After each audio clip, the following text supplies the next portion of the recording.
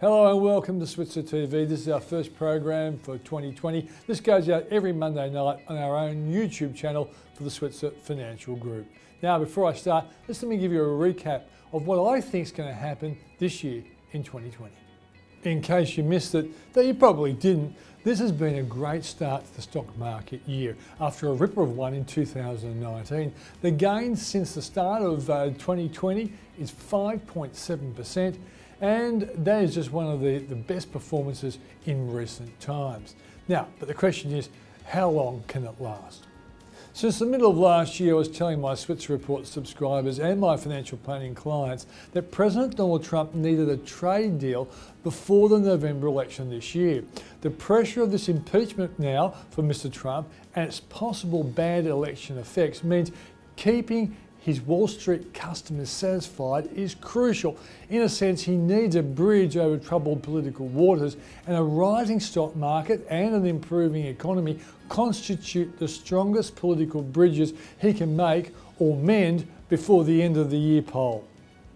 I expect some sell-off pressure this year, but I do also expect ultimately there will be rebounds. This is the fourth year of a US presidency, and this historically is the second best year for stocks. The US economy is on the rise with the trade deal a plus. China should also do better because of the trade deal this year, and the repair spending post bushfires here will help the Oz economy, local companies and ultimately share prices. So the year should be good for stocks, but it's now up to us to show you what companies will help you bring home the bacon.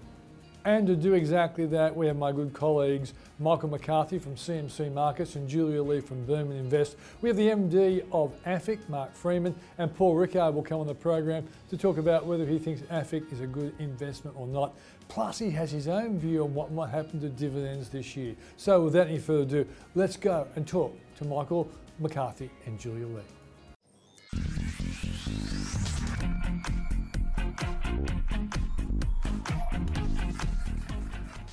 Okay, without any further ado, let's go to our experts who had a great year investing last year. A lot of the feedback from you out there has been how impressed you've been with these guys. I don't know why they're so good. Maybe because they hang out with me. No, I am famous for picking good company, and you guys are good company. All right, let's be honest. We'll get to your best and worst calls. But what do you think is going to happen this year for stocks, Julia? First of all, last year was a fantastic year for the Australian market, up 25% if you include dividends. And when you see the markets rise like that, a lot of people get scared off. So I thought, I'd do what I do, which is crunch the numbers and go back in time. So I had a look at the global share markets from 1970, so the MSCI index, and had a look at all the times there was a double-digit return like we saw last year. And there's been 26 instances, and in 19 out of the 26, the next year has been a positive one. So generally, when you see these double-digit returns, it's a sign of strength rather than weakness. I guess from a fundamental point of view, what you want to start to see is earnings start to kick in as liquidity dials down. But at the moment, we've still got liquidity being added to the market, and what I mean by that is the Federal Reserve pumping money into the US economy. And over here in Australia, interest rates probably falling by another notch in February. But once that stimulus starts to stop off, you really want to see companies with an underlying strength coming through. Michael? Modestly positive, Peter, with, once again, big swings. I think that's the way it's going to go. And from a strategy point of view, I don't think we've got a big difference from last year. An overall long bias and a willingness to be active, to take advantage, particularly at the stock level. We've seen so many stocks last year, big stocks, top stocks, that were up or down 20% more than once during the course of the year. And so it's important not to just look at the index, but look at those individual stocks and to act. One thing I'll be doing this year, Peter, and what's right, it depends on an individual investor's portfolio and approach, but what I'll be doing this year is doubting the extremes of sentiment. So at the moment, everything's rosy, it's all wonderful, trade disputes all gone. I'm doubting that. At the same time, when people are telling us that we're all going to hell in a handbasket, I'll be buying. So that's going to be my approach this year, to try and take advantage of that increased volatility. There's nothing wrong with getting the market return when the market's up 25%, but if it's up 7 to 10% this year, people might look back at the and say, I wish I'd done more. So basically you're saying if you looked at the trend for stocks over the year, it's up, but there's going to be volatility and you want to be buying the dips, particularly quality companies when the market's just overreacted. Absolutely. Okay, great. Let's boast first. your best calls for last year, Julia, and then we'll look at your worst calls after that. Well, I had to go back and go through about 50 different documents and put all the numbers together. Yeah. The best calls were the ones that were earlier on. So February last year was Afterpay. Actually, that was January. It's up 135%.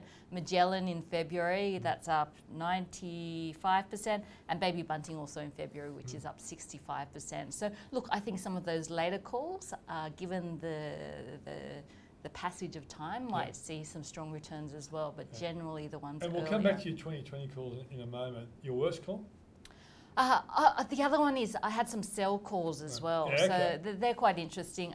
Wagner's, after the February reporting season, I had it as a sell, and that's actually down 13%. But what's interesting about Wagner's is I've changed my view. It's building materials, and I'm very positive on building materials at the moment here in Australia, especially domestic focus, but also US exposed ones like James Hardie as well. The other sell call was NIB, so NHF is the stock code after the August reporting season, and of course today once again we saw a pretty big downgrade coming through for NIB. Is there a way in which you work out when you're going to dump a stock? Do you have a method? Because you've been, say, supporting a stock, then it starts to disappoint you. When do you get out? I have a few different filters for dumping a stock. I guess generally I like to look at technicals, as Michael does for entry and exit points. So when I'm selecting a stock, I like to have a look at the underlying business. But in terms of timing the price, I like to look at technicals. And I'll let you in on a secret if you like. I have just a general dumping rule, if you like. Yeah, I thought you did. To try and get out of stocks early, because one of the biggest mistakes I've made in the past is holding on to those losers. So generally, as a rule of thumb, that point is 7% in one session. If a stock falls 7% in one session, it changes for each stock, but generally it's around that 7% mark. Some stocks are just volatile, and so that point is higher. But one of your best calls, Afterpay, it would have fallen 7% in one session, wouldn't it? Because it's been quite volatile. That's a really good point. So I Afterpay do listen to you, Julia. So Afterpay is one of those which is a lot more volatile, so it has a much higher measure before I jump out of that particular stock. Otherwise, I would have been out all the time. So for a stock that's or a company that's not generally overreactive, when it drops 7%, that's a warning sign for you. So basically, if a stock moves similar to the market and it drops 7% in one session, then I jump out and reevaluate. Michael, your best calls? Well, I don't tend to think of them that way, Peter, but some of the ones that worked, I started the year 2019 looking at consumer stocks. I thought that they were undervalued and that any upswing in consumer Hi-Fi, activity... you're a fan of, JB Hi-Fi, Harvey Norman, you didn't have to be too brave here. But if you were and you went to stocks like Lovisa and Kogan, you'd have done well. Later on in the year, we talked more about fund managing stocks, and like Julia's gains in Magellan, I did well out of Challenger and Platinum Asset Management, and they're still going well at the moment. So some of those themes work quite well. One of those consumer stocks I bought into, the food stock Costa, was great for half a year and has turned terrible. And you've kind of stuck with it, haven't you? Have you changed? You're sticking with it? Absolutely. In fact, Peter, it was one of the top performing stocks today, up 2.5%. Okay. It's back up. It traded 280 today, closed around 275. My break even in the stock, because I took up the placement at $2.40, is just over $3. So I'm only a little away from break even on it now, and I'm sticking with it. And I think you and I had a talk about this, that if you take a longer view of Costa Group and the fact that China will be buying stuff from it, it's probably got upside, but you had to be patient.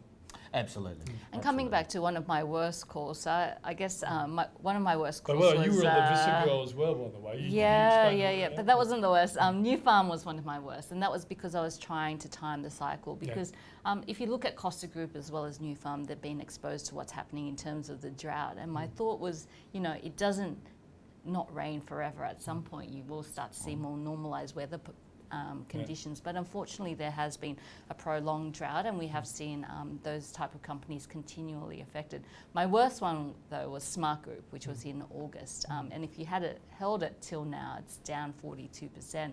I got out on the 18th of October, so that general selling rule, I guess, that was down 7% that day on a high amount of volume and an abnormal amount. Is it a contrarian play now? Because it has really copped it, hasn't it? You know me, I don't like to be in things that go down, so I tend to be in things that are moving upwards. I'm not the brave investor that goes contrarian and jumps in. I just don't have. Michael, when do you dump a stock? trying to find when I'm going to dump a stock before I go into it, right? At a price level that I could say, I've got this one wrong. Speedcast was my worst stock this year, and that was exactly what happened. At $2, I thought it looked pretty attractive, but at $1.40, I had to sell out because it had just destroyed all my risk management techniques, and I had to acknowledge I'm wrong. Now it's 95 cents or so. It's still on my radar, Peter. I think this stock is undervalued, and I'm looking for a squeeze of those short sellers, but the price momentum is against me at the moment. I'm going to wait for this one What's to your turn. entry price on Speedcast for you?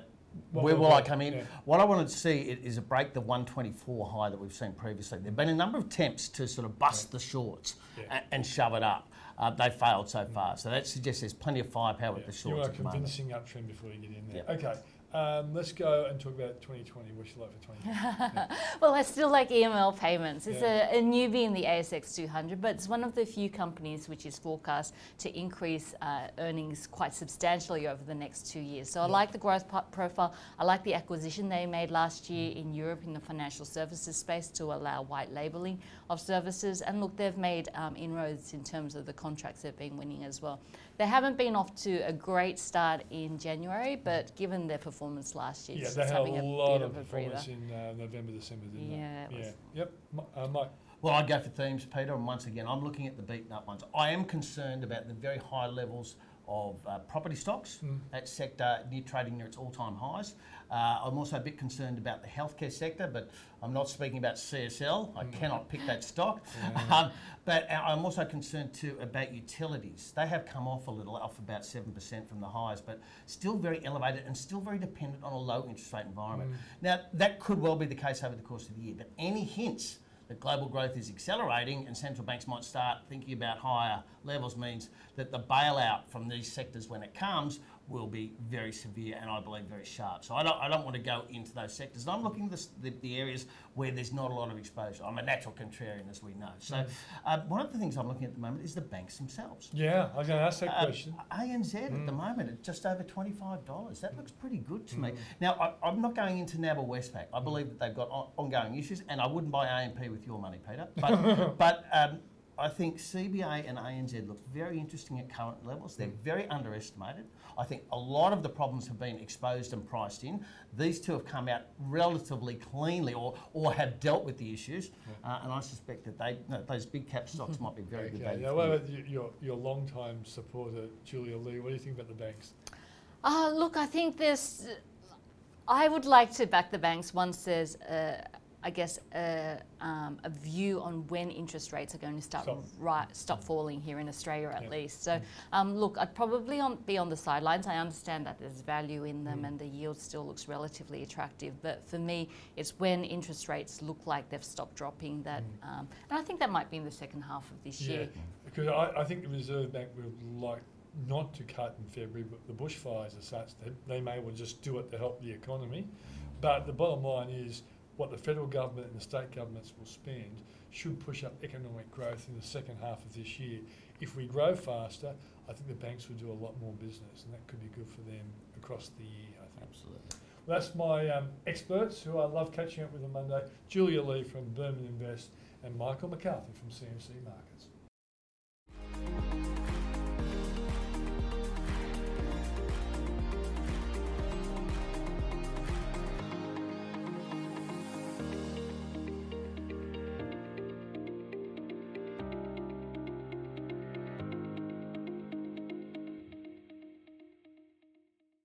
Mark, thanks for joining us.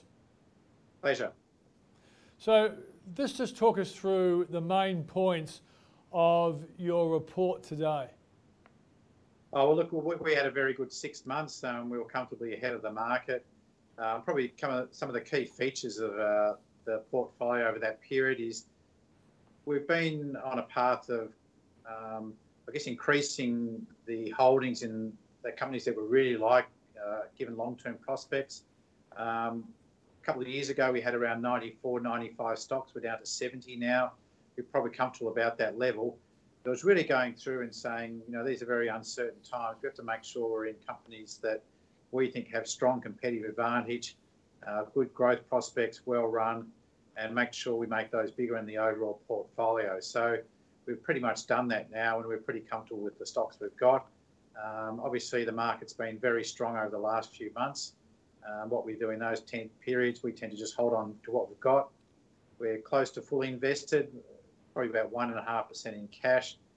We've got a dividend we've got to pay out soon. So we did notice, though, in terms of our profit, the underlying profit was down just slightly, but there's obviously been some weakness in bank dividends during, really over the last couple of years. So overall, we think the portfolio is now very strongly positioned. We're very comfortable with our holdings, and we're looking forward to reporting season now.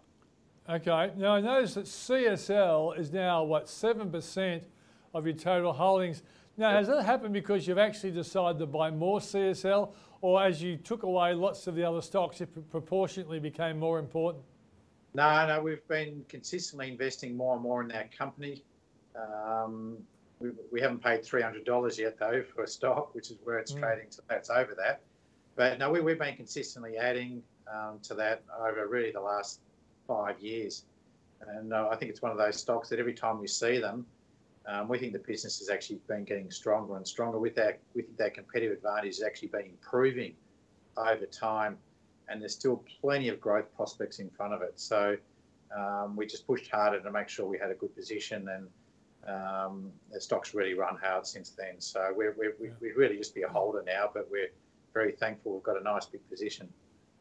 Okay, now one thing I've got to talk to you about clearly is dividends, because a lot of people have bought your stock, AFIC, because you've been a good dividend payer in the past, and you've cut it from 18 cents down to 10. And I guess going forward, the trailing yield is around 3.3%, which is very low for you guys. So what's the view on dividends? Why is it going to be so low, Mark? Okay, just remember that the underlying dividend is being sustained. We paid a special dividend last year. We participated in some off-market buybacks because we're worried about there was going to be, if there was a change in government, there was going to be a change in the franking credit rules, and we felt it was important to get those dividends out to shareholders. So that was a stated special dividend. So we've maintained the yield. I think why the yield looks a little bit lower, that number sounds a little bit low to me, but the share price has been very strong and had been trading ahead of NTA. The way I look at it is our yield against the market, if you use the NTA, the net tangible asset backing, would just be slightly below the market. But when you include franking, we'd be about the same as the market. And the reason for that is investments such as CSL, which we think is a wonderful company, you don't get a lot of yield from that business. And I think increasingly we've been putting more money into, if I think back to some of the transactions we've done more recently, we topped up our Goodman Group. 6 to 12 months ago, we bought stocks like James Hardie. These are all fantastic global businesses that have strong growth, but they are on a lower yield. And increasingly over time, the percentage we have in banks has been declining through a number of factors. One would be the fact that they keep having DRPs and we tend not to go in them. So your holding naturally gets diluted. We have a DRP ourselves and we've been investing generally away from banks. And other sectors have performed strongly. So the weighting in the portfolio has become less exposed to the banks, which are the high-yielding, fully franked parts of the market. So there's sort of been a natural process where the yield has been declining. So I still feel comfortable that our yield, when we include franking, is still around the market, but we think the stocks we have now will give us better growth in dividends over the long time. So I guess we want to be yield, but our starting position is we have to be in good companies. Okay, so what about the fact that you have cut back your exposure to banks? Is this something that's going to continue, or are you happy with the proportion that you're holding right now? No, we're happy with what we've got now. I mean, there's clearly a lot of headwinds on the sector. They've had to hold more capital. A huge amount of costs now sit on those businesses for all the regulatory requirements, etc. So growth is slow. Obviously, the housing market's not going to get back to where it was. So there's a lot of headwinds on that industry. But we've seen this before when industries go under pressure. It doesn't always stay like that forever. They're still very much a leverage play on the Australian economy. We're long-term investors, so the questions we ask ourselves is, yes, they're under pressure now, but is that going to be the same in 5 years' time or in 10 years' time. And so we're happy to hold it. The franking is still very important. And in fact, there might be a time when we look to buy more or put more money into them if we think conditions can start to improve. If your starting base is 6.5% fully franked, you don't need a lot of growth for it to be a good sound investment. So that's something we're looking out for. We're not saying we're going to change short term, but we just have to be aware that it is a sector that's out of favour and under pressure, and not all sectors stay like that forever. Okay. Well, on the subject of sectors out of favour, what is AFIC's approach to ESG considerations? For example, coal and carbon-intensive industries. Are you planning to reduce your exposure to those sorts of companies? Well, we don't have any pure play thermal coal businesses in the portfolio anyway. We own BHP and Rio, but that coal is really coking coal, which they use to make steel. But the whole concept of ESG, it is an important part of our investment process, because as a long-term investor, one of the criteria we're looking for is businesses that have a sustainable model into the future. And when you're analysing that, you need to think about these issues. So if we think there's a company we hold that may have some of these issues into the future, that clearly comes in our assessment of the business quality, and therefore we're likely to want to exit companies that we think might have issues into the future. So it actually is a natural part of our assessment of businesses. Even if we don't directly call it ESG, sustainability of a business model is critical to us. Okay. Now, my final question to you is this. Clearly you have a team of people who do the considerations about the companies that you want to invest in. What is the general view for 2020? Is the feeling that, okay, 2019 was a great year for the Australian stock market. Do you have a positive outlook for 2020, albeit maybe less aggressive? Well, I've been doing this for quite a while now, and one of my predecessors, who taught me well, said, we're doing this for a long time, and my view on the market is I've got no idea. It doesn't give you a very good answer, but I don't think anyone could have predicted 12 months ago the market would be where it is now. So we're not really big on giving predictions. I mean, obviously, the fall in interest rates has been a considerable driver of the strength of the market rather than the growth in earnings. And ultimately, in the long term, markets are more tied to the earnings growth rather than these movements in macro trends or economic trends, or to some extent interest rates. Now, interest rates is a big factor, so we need to think about that going forward. So probably in the shorter term, my concern would be we're going into reporting season. You do have stocks on high multiples. If they disappoint on earnings, you can get a lot of volatility in share prices. That's an issue. We just need to make sure we're in good quality companies. We tend to ride the ups and downs. That's the biggest issue for us, is do we have investments in companies that can grow into the future, that have strong positions. Where the market goes from here, it's very tough. I mean, at face value, it looks pretty full. There are elements that feel like money chasing assets, which is always a point to be wary. And when you started a market, now it's over 7,000, you do have to think about that your risk reward is starting to move against you to some extent. But look, we'll hold on to our companies and see what happens. Okay. Well, Mark, I should say you should watch my program more often. I did tip 7,000 at the beginning of 2019, but I do have to say I did tip it at the beginning of 2018 as well. Didn't expect I didn't expect the trade war. I've been seeing you tip. The promise of 3 interest rate rises by the US Fed, but at least it came 1 year late, but we got there. Mark, thanks for joining us on the program. Anytime.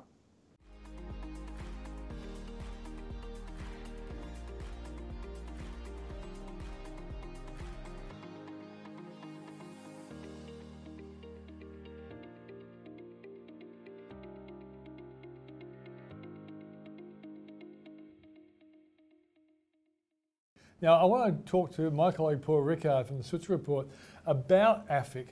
AFIC historically has been a pretty good dividend payer. Paul, do you think those days are over?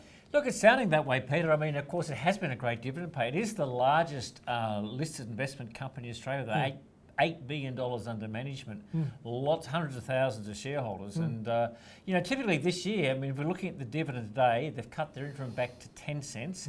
The final dividend they paid last year was 14 cents. So that's probably around 24 cents for the last 12 months. That puts AFIC on a prospective dividend yield or a trailing dividend yield of just 3.3%. Now that's below the market, Peter. Yeah. And, By the market, you mean the ASX 200 index and what the dividend comes out of Yeah, the that. weighted average, if you add up all the stocks, all the dividends that all the companies pay, and you divide by the market capitalisation, you get closer to 4%. So, look, AFIC has sort of moved away from this, and I think they've gone into, a bit like many others, chasing growth. So it'd be interesting to see how some of the investors react to the Because I would have thought older investors would be upset. Younger investors probably think pretty good. Growth is great, but older investors are thinking, well, I like the reliability of my dividends. Yeah, well, it does highlight one of the challenges that we've had this in the last couple of years in the market, Peter. We've had a lot of emphasis on growth. We've had a lot of emphasis on momentum stocks. The so-called, the dividend payers in terms of the major banks and the retailers and Telstra and a few others, they've been left behind a bit as the market shifted into some of the technology and some of the companies like CSL. Now, CSL pays a dividend, Peter, but it's just 1%. Yeah. And CSL is AFIC's second biggest holding. Yeah, so it is starting to sound like a growth investor as opposed to a dividend-paying investor. They've always been both, but the dividends have been fairly reliably high, haven't they? They have been, and they do have a fairly aged investor base who've got used to that fully franked dividend. Who could be cheesed off tonight. Well, I think should be looking particularly at some of the listed investment companies. I mean, AFIC is one that I've written about in the Switzer report, Peter. It's pretty expensive. I actually think there's a bit of a sell on that stock. It's at a premium now, is it? It's actually at a premium. So we had a remarkable thing happen in the sort of the thin trading window in late December. A lot of the major listed investment companies went from discount to premium. And despite the rally in January, that sort of continued. So I think they're actually rather expensive compared to the value you might pick up by just investing in a pretty boring but reliable exchange-traded fund. Yeah, okay. So, Paul, you have a theory around dividends for this year because interest rates are so low.